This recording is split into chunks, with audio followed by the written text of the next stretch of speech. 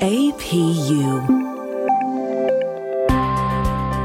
American Public University is proud to present Online Teaching Lounge.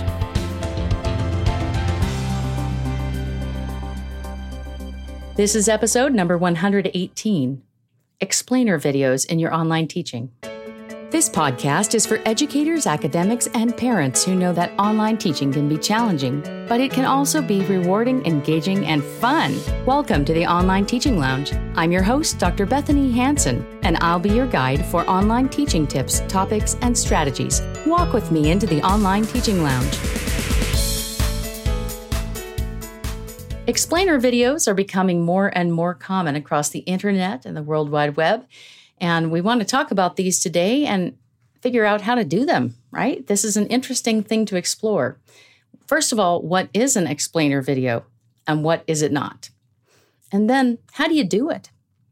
The first thing about what an explainer video is that this is a tool often used in marketing areas. In fact, it's a very common thing in marketing one's products. You might be wondering, how does that connect to online education? Well, of course it connects. Your students are watching YouTube, they're on the internet all the time, and they've seen good explainer videos. So they're familiar with this mode of conveying information. And an explainer video is just a short, concise way of describing something, telling what it is, what it isn't, and then how to do it or why it's important. There are a lot of resources available to you on the internet about how to make them. And there are many different platforms you can use, such as TechSmith's tools. They have Camtasia. They also have the Snagit application. You could try either one of those. Canva also has a great way to make explainer videos. And then again, you could make a standard video of yourself talking at the camera with or without any kind of animation. It could be you talking for just a few minutes, and it could be that simple. Or you could take it to the far end of animated complexity, where you have animated screens and animated explainer components and different words popping in and out and a lot of things moving at once. It's up to you how simple or complex an explainer video will be. I want to talk a little bit more about why explainer videos can be so effective. And it's this idea that great communicators are also great explainers.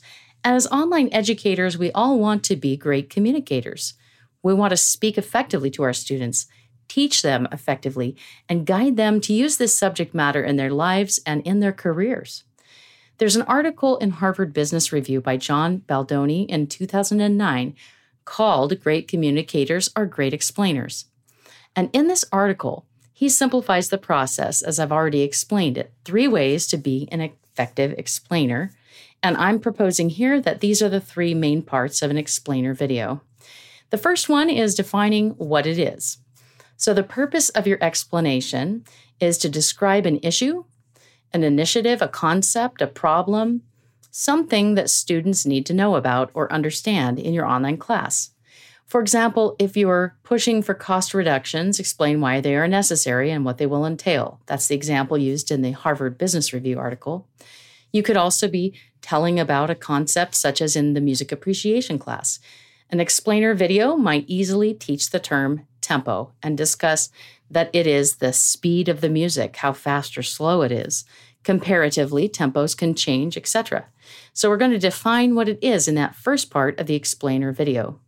The second part, as we learned in the Harvard Business Review article, is to define what it is not. And this is where you go into that advanced level of thinking. Never assume anyone understands exactly what you mean by what you have said. Define exclusions. And in the example from the article I referenced here, it is returning to our cost reduction issue. If you're asking for reductions in cost, not people, be explicit. Otherwise, employees will assume they're being terminated. Don't leave any room for assumptions. It's just not true for potential layoffs, but for any business issue or teaching issue for that matter.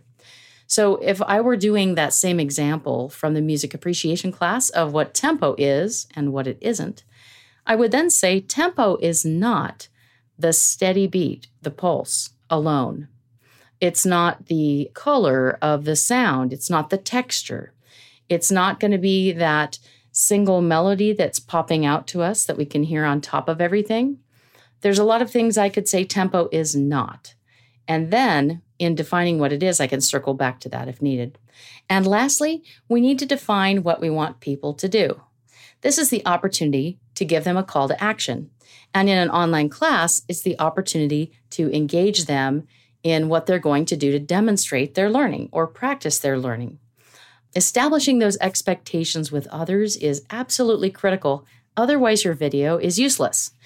Now, in that example from the HBR article, cost reduction means employees will have to do more with less, and you're going to explain what that will include in clear and precise terms. You can also use the expectations step as a challenge for people to think and do something different. Your explanation becomes more broadly significant when you do that. And another tip is to not overdo the details, especially in what it is, what it isn't, and what you want them to do, all three of these components. Really hitting all 3 points should not take a very long time. We want to do it clearly, concisely, and in a way that grabs our listeners' attention. You will have many students who don't want to sit for more than a 5-minute video, so I would suggest that that's your cap for any explainer video. Keep them small, brief, concrete, and under 5 minutes. In defining what you want people to do, you could give them a task to take outside of the classroom and try out their learning. You could also introduce an assignment and discuss what you want them to do on that. You could also use this explainer video approach to define the assignment itself and define what it is not, what it should not look like, and what students should not do, and also define what they should do to submit it at the end. So initially, you might give them an overview of the assignment. Maybe it's an essay. Maybe it's a PowerPoint discussion that they're going to put together. Whatever it is, you want to define it and give some clarity to that. So you're really guiding people. And then, of course, define what it isn't. We're going to describe what that would be. And then lastly, what you want them to do. You want them to attach it, submit it by a certain day, whatever that is. So explainer videos can be used for a lot of things, and they can be very simple. You're just telling what it is, what it isn't, and what you want them to do. Now, as you look across the internet for different resources, I want to tell you to stop by the Canva site, so canva.com. You'll find a free explainer video maker. In fact, it's very simple. So you can put this together very quickly using their formula here. They walk you through a 5-step outline of how to create an explainer video. And it starts with choosing a template, then customizing the video with stock images or recording yourself speaking or cropping the videos, whatever it might be. And third, you're going to add text and captions. If you've written out what you'd like to say in advance, this part's really easy, but you can also do it at this point in the creation. Fourth, you can add music, voiceovers, or animations. And lastly, download the video and share. When you download it from Canva's website, you could then upload it into any LMS, and you could put it in your course announcements, and it's pretty portable and very easy to do. So Canva's a great resource. If you use the TechSmith Camtasia product or the alternative, which is the Snagit, it takes pictures and screenshots, but Camtasia puts them together in a longer video. So you could use those things to grab videos, grab images, and then put them together in Canva, or you could build the whole thing in TechSmith's Camtasia platform. So they have 7 steps that they recommend. And similar to the Canva site, they suggest choosing a video style, which would either be a whiteboard drawing, a screencast video, or live action. They suggest then writing a script. So you're explaining something, focusing on your audience, solving a problem in some way through your explainer video, and also telling them what they should do to get started at the end of the video. And they actually suggest keeping your explainer videos 1 to 2 minutes in length, which is much shorter than the 5 minutes I recommended.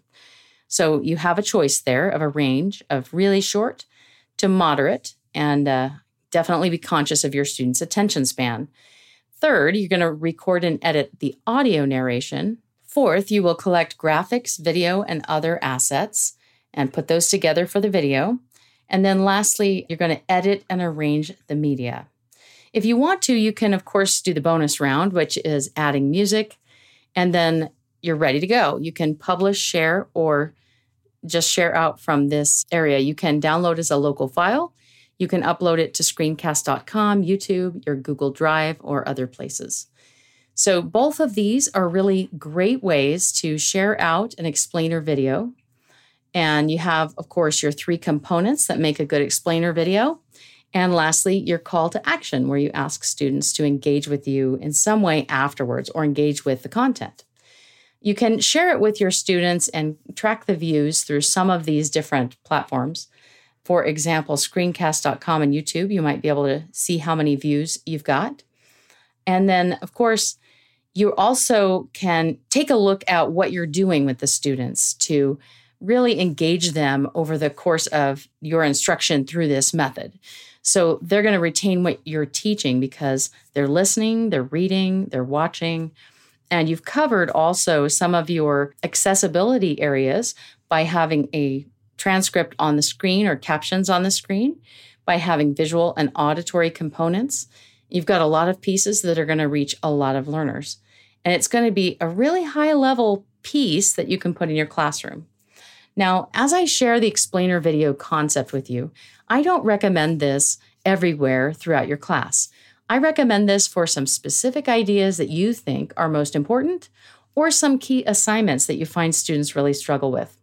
As you put those things together, you're going to have a solid piece that you can use from course to course, and your students are going to get more engaged and more information from you. And then, of course, you can ask them for their feedback. Was it helpful? Did they like it? Would they recommend any changes? And you can always modify and improve your videos as you go.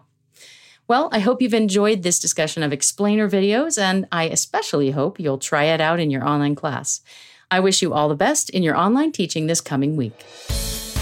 This is Dr. Bethany Hansen, your host for the Online Teaching Lounge podcast. To share comments and requests for future episodes, please visit bethanyhansen.com/request. Best wishes this coming week in your online teaching journey. For more information about our university, visit us at study@apu.com. APU, American Public University.